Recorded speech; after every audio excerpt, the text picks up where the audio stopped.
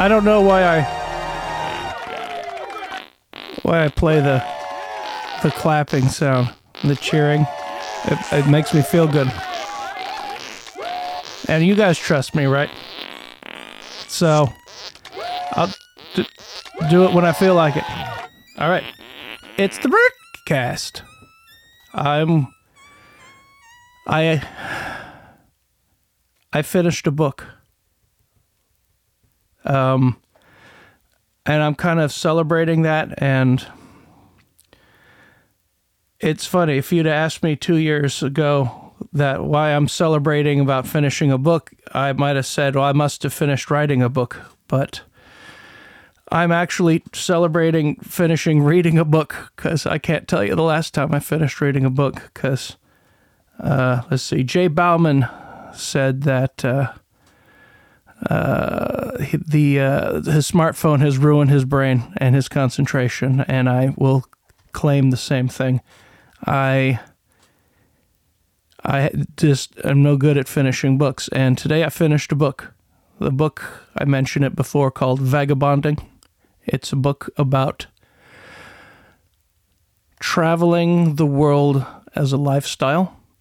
It's about seeing the world, both literally and in the sense of going different places and spending weeks, months, years just ad hoc traveling around, letting circumstances and your curiosity take you where you want to go. But the other part about seeing the world is appreciating what's there in front of you and opening your eyes and experiencing the moment, and a lot of, the Buddhist leanings of appreciating the moment you're in, being in the moment. And it's funny, there's a few quotes I'll share. There's a few quotes I took pictures of from the books that I'll share. One of the quotes I didn't take a picture of is generally the idea that while I'm sitting around not appreciating life around me,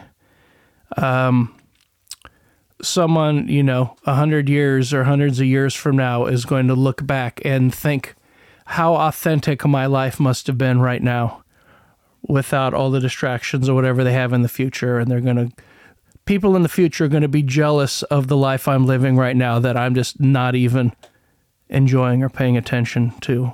So I like that. Anytime there's a quote about gratefulness, I jack off. Which reminds me, I need to think about getting a new gamer chair that doesn't creak like this. Oh, what the fuck was I talking about? Yes. So, finished reading the book about living to travel, I guess it'd say working to live instead of living to work. That cliche, the idea that you just keep working and making money and then spending that money on stuff. Well, what if you had less stuff and less need for money? In this case, the emphasis was on spending your time seeing sights, walking around. Lots of examples of just like, you can cross China for $300 on a train and, just get anywhere in the world. I think he said he was in Thailand and realized that for less than $400, he could get like to almost anywhere in that hemisphere in a day or two, that he could be in Paris or Japan or Australia. He's just looking at that half of the globe going, I could go anywhere for cheap. And living your life in an appreciation of what you want to do, doing what you want to do, chasing it, and not being a slave to the schedule that you're on. And I'm trying to figure out, kind of distill down what excites me about that, because I'm definitely not at the stage in my life where I can go walk in any faraway land for 3 months and, cruise around for years. I'm not at all ready for that. I like traveling, but there's something fundamental in this book that I feel like I can be doing now. The essence of, breaking out of the routines that define us, the patterns we have that, of what we think's important, routines, going to work, stuff that I can't say it's not important, but it's not everything. And how do I take a vacation from, my routine? And there's, tons of movies about this, Fight Club, everything, is about breaking conventions and finding your authentic self when the world tells you who to be. And I've grown up on those cliches, but this book has tickled my fancy. I can see some quotes from the book. There's a chapter where he's talking about politics and religion, and obviously going out around the world is going to expose you to people with different politics and religion. And he talked about a story about a lady who went to Tibet and was by the monasteries, and she took it as a point of pride that she did not accept any invitation to go to any of the church services because she wasn't going to support any of that wishy-washy stuff. And he's like, what the fuck are you doing? You went to these monasteries. It's not a sign of weakness for you to go in there and watch a church service, to experience what other people believe, to watch how they act when they're doing things that you don't personally believe. That is not weakness. That is you not experiencing that. That's you shutting yourself off from the rest of the world. And so, that kind of teed me off. Let's see, there's a quote I wrote down. At home, political convictions are a tool for getting things done within your community. On the road, political convictions are a clumsy set of experiential blinders, compelling you to seek evidence for conclusions you've already drawn. I completely believe with the second half of that. The humans are real good at that, at confirmation bias, at seeing the facts we want to see because they prove that we're right. And there's a book I've half read about the different halves of our brain, which I think is completely awesome. There's the left half of our brain, which sees the world as tools.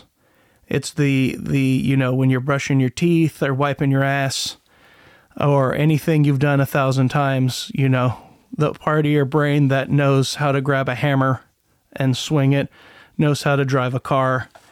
There's, the part of your brain that has distilled the world down into predictable, organized, well understood, repeatable patterns. And it's super important for those patterns to be there for you to understand that, for you to know how to wipe your ass. And for every time you go to wipe your ass, the same thing happens if you do it the same way. The repeatability, the understanding that the world is how you want it to be. Because if it's chaos, then that, can mean danger. So the left half of your brain really loves reducing the world down to facts that it knows. But the right half of your brain is the part that imagines the future, or that takes all the different possibilities. You know, so something happens. I'm walking down the street and I hear a car horn. In an instant, I can imagine, like, do I stop? Is there a car popping up on the curb? There's all kinds of stuff that could mean. And imagining all the scenarios. And as I turn around and see a car coming, you know, I can, okay, well, do I stop? Do I jump? What do I do? You know, the ability to model the world in your head and play out the future as you imagine it happening, and then picking the right thing based on what you think's going to happen. You know, the kind of higher thinking that separates us from lizards or things like that. You know, it's, God, this is a long ass tangent, but I got all of this from this book. What is it? The shit. I'll put it in the notes. The master and his emissary. The idea is that the right half of your brain loves to explore the unknown, loves to hypothesize, loves to imagine what could be, and the left half of your brain loves what is. And neither, you know, it's not right or wrong. It's what's the purpose of each, and realizing that we're all hardwired to want the world to be in our cute little boxes. And politics and religion are both a way to distill down the complexity of reality down to something that we can pretend that we understand. And we do this, even people who wouldn't say that they're religious at all or political at all. That, you know, we all do it. We all try to contain the world into something we understand. And the idea that we miss what's really going on in the world, because if something looks like it might be what we expect it to be, then it is what we expect it to be, and then we take it for granted. So that's a long-ass way of me saying I like the second part of that sentence. And then the first part of the sentence: at home, political convictions are a tool for getting things done within your community. I can debate that. I mean, I definitely know what he's trying to say. And, you know, politics is how we interact with each other.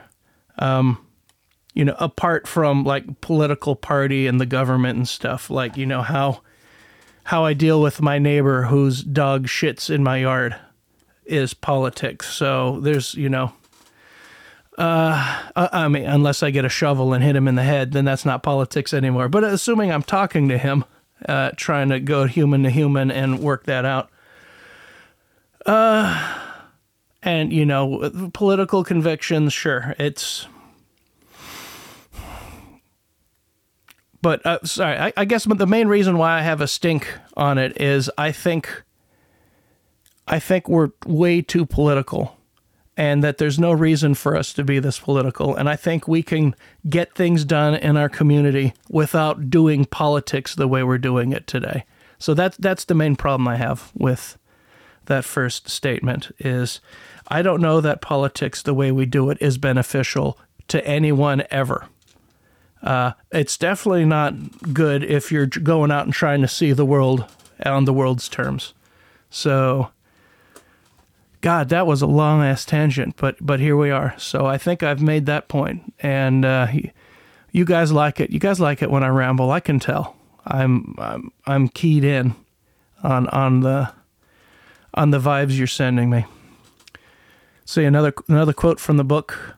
Travel is a radical way of knowing exactly who, what, and where you are, in defiance of those powerful forces in society that aim to make us forget. I don't want to ever make this about social media. I wrote a book about social media. I spent a few years researching the manipulative nature of social media and the kind of bullshit that's doing to individuals and society. You can overlay, a graph of kind of anything you want to see, like, teenage suicide rates,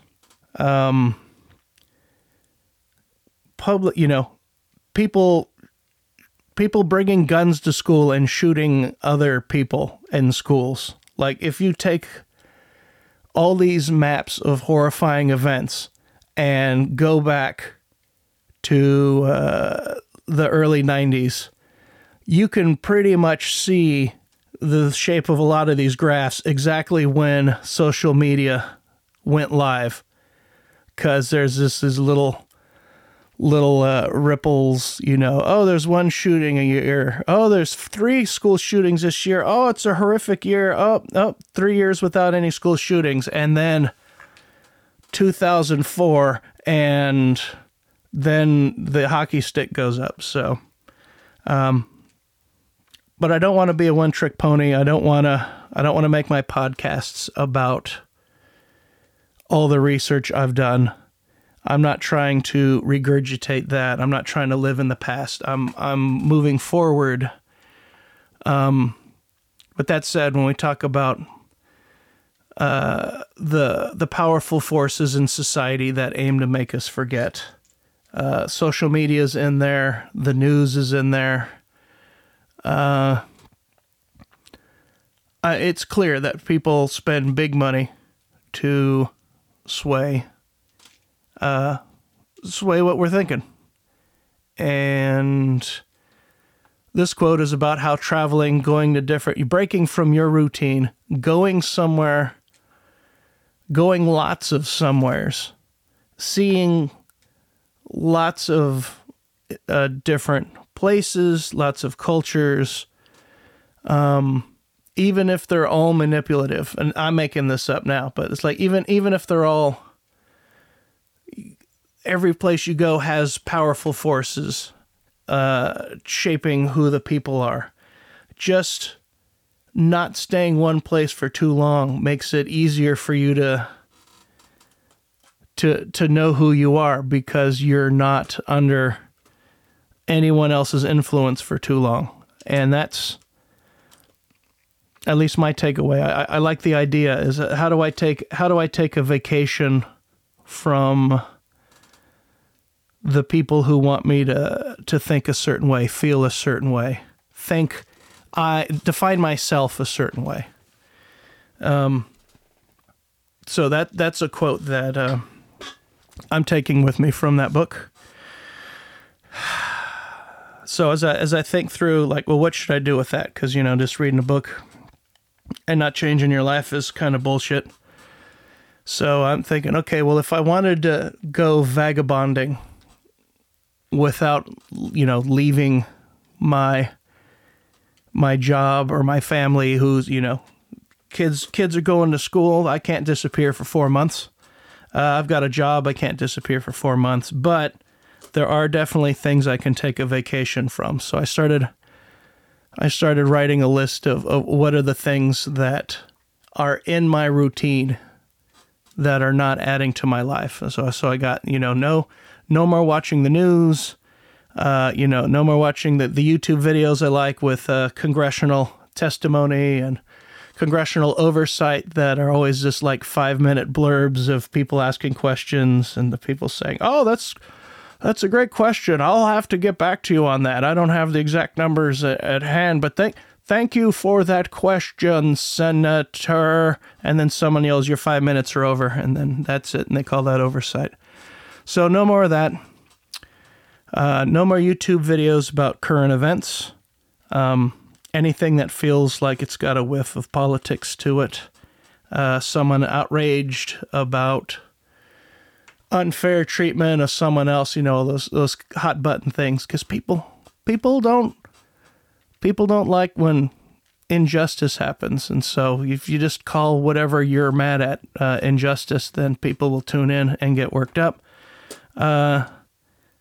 and then they'll find out later whether or not it's actually injustice or you're just a cock for calling everything injustice.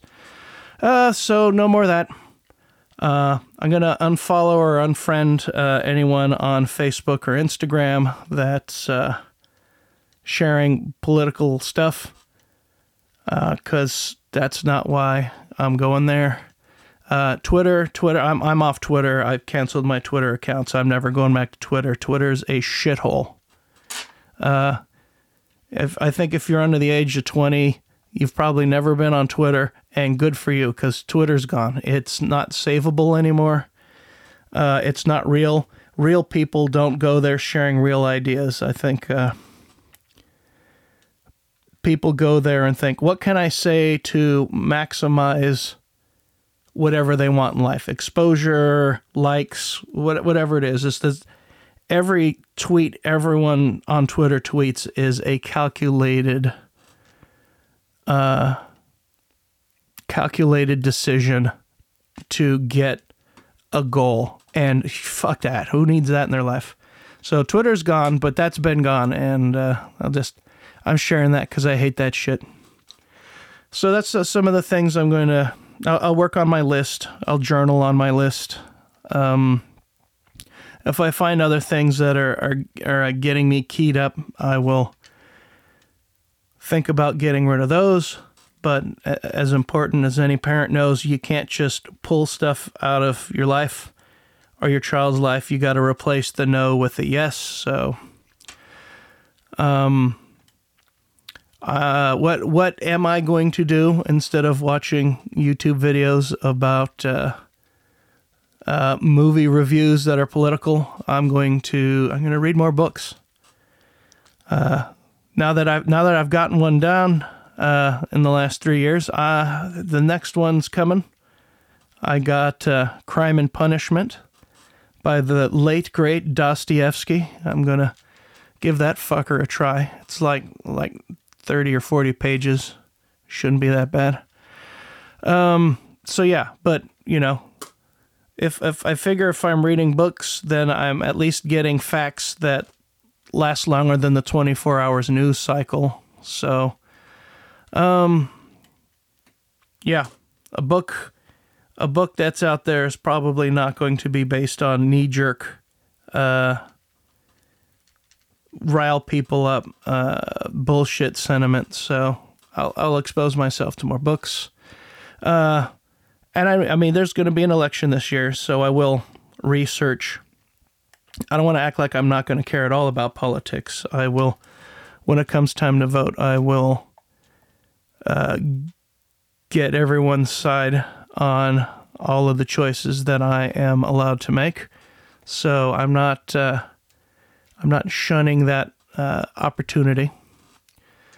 I'm also going to fill the hole with music. I haven't put on music in a while and just drove around or walked around and just listened to music. So I'm going to do more of that, and more YouTube videos on. I've been working on writing fiction, so the crafting of character and plot, and what makes a good story good. And there's tons of great YouTube videos on that. So I will permit myself to continue to watch YouTube without going down the rabbit holes that would rile me up. So I'm going to journal these ideas. I'm calling what I'm doing IRLing in real life, IRLing. Trying to take a vacation, playing on the vagabonding idea. I'm going to see how much of the spirit of vagabonding I can take into long-term journeys away from the constructs in my life that are distracting me from being me, the authentic me, finding the person inside who really thinks what I think. And who knows, maybe there's a book in there. So I'll journal it and go on a path of self-exploration, try to look in the mirror and see what's in there.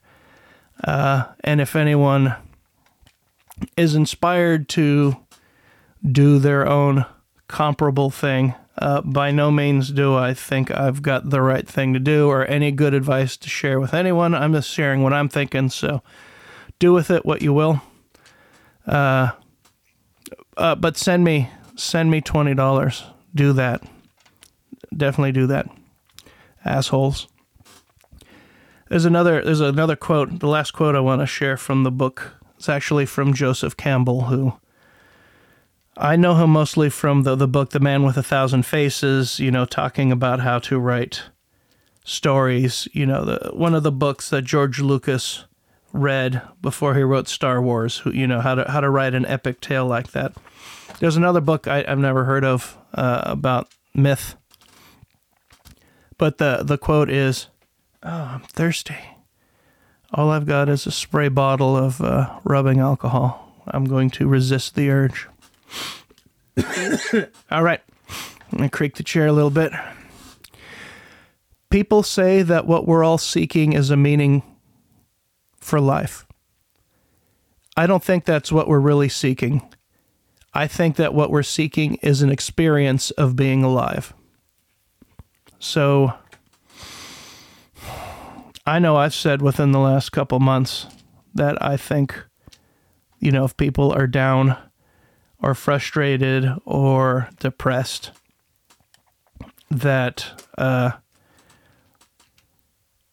I've never told someone who was depressed that they need purpose, but that is an idea I've heard is if you have a purpose in your life, then you're usually so busy focusing on the purpose that you don't have time to sit around and be bored and depressed.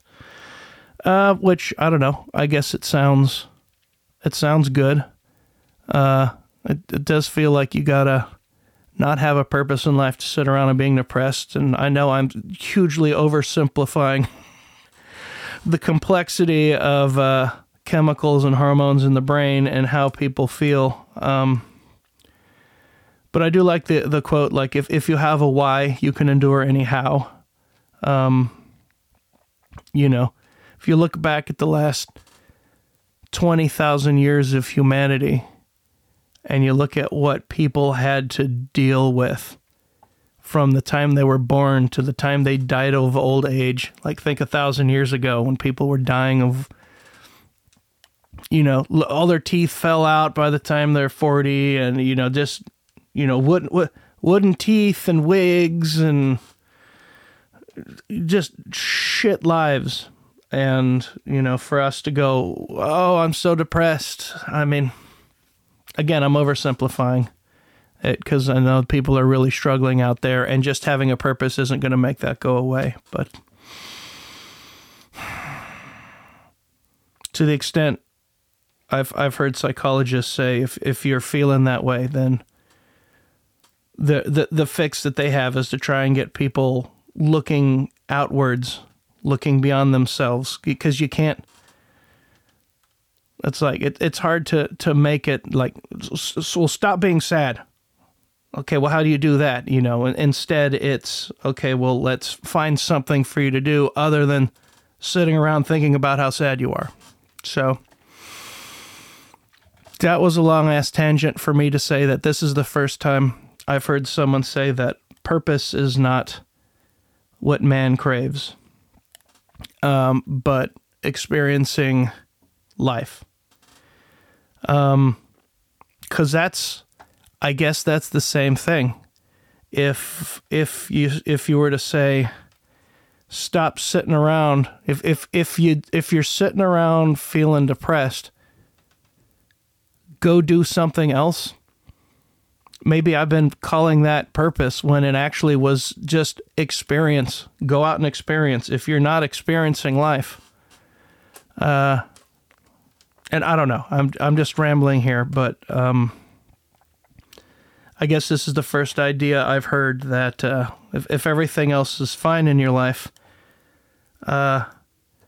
you don't necessarily need a strong purpose so much as you need to be out doing things, being in nature, walking through cities, doing different things, giving your body the exposure to life.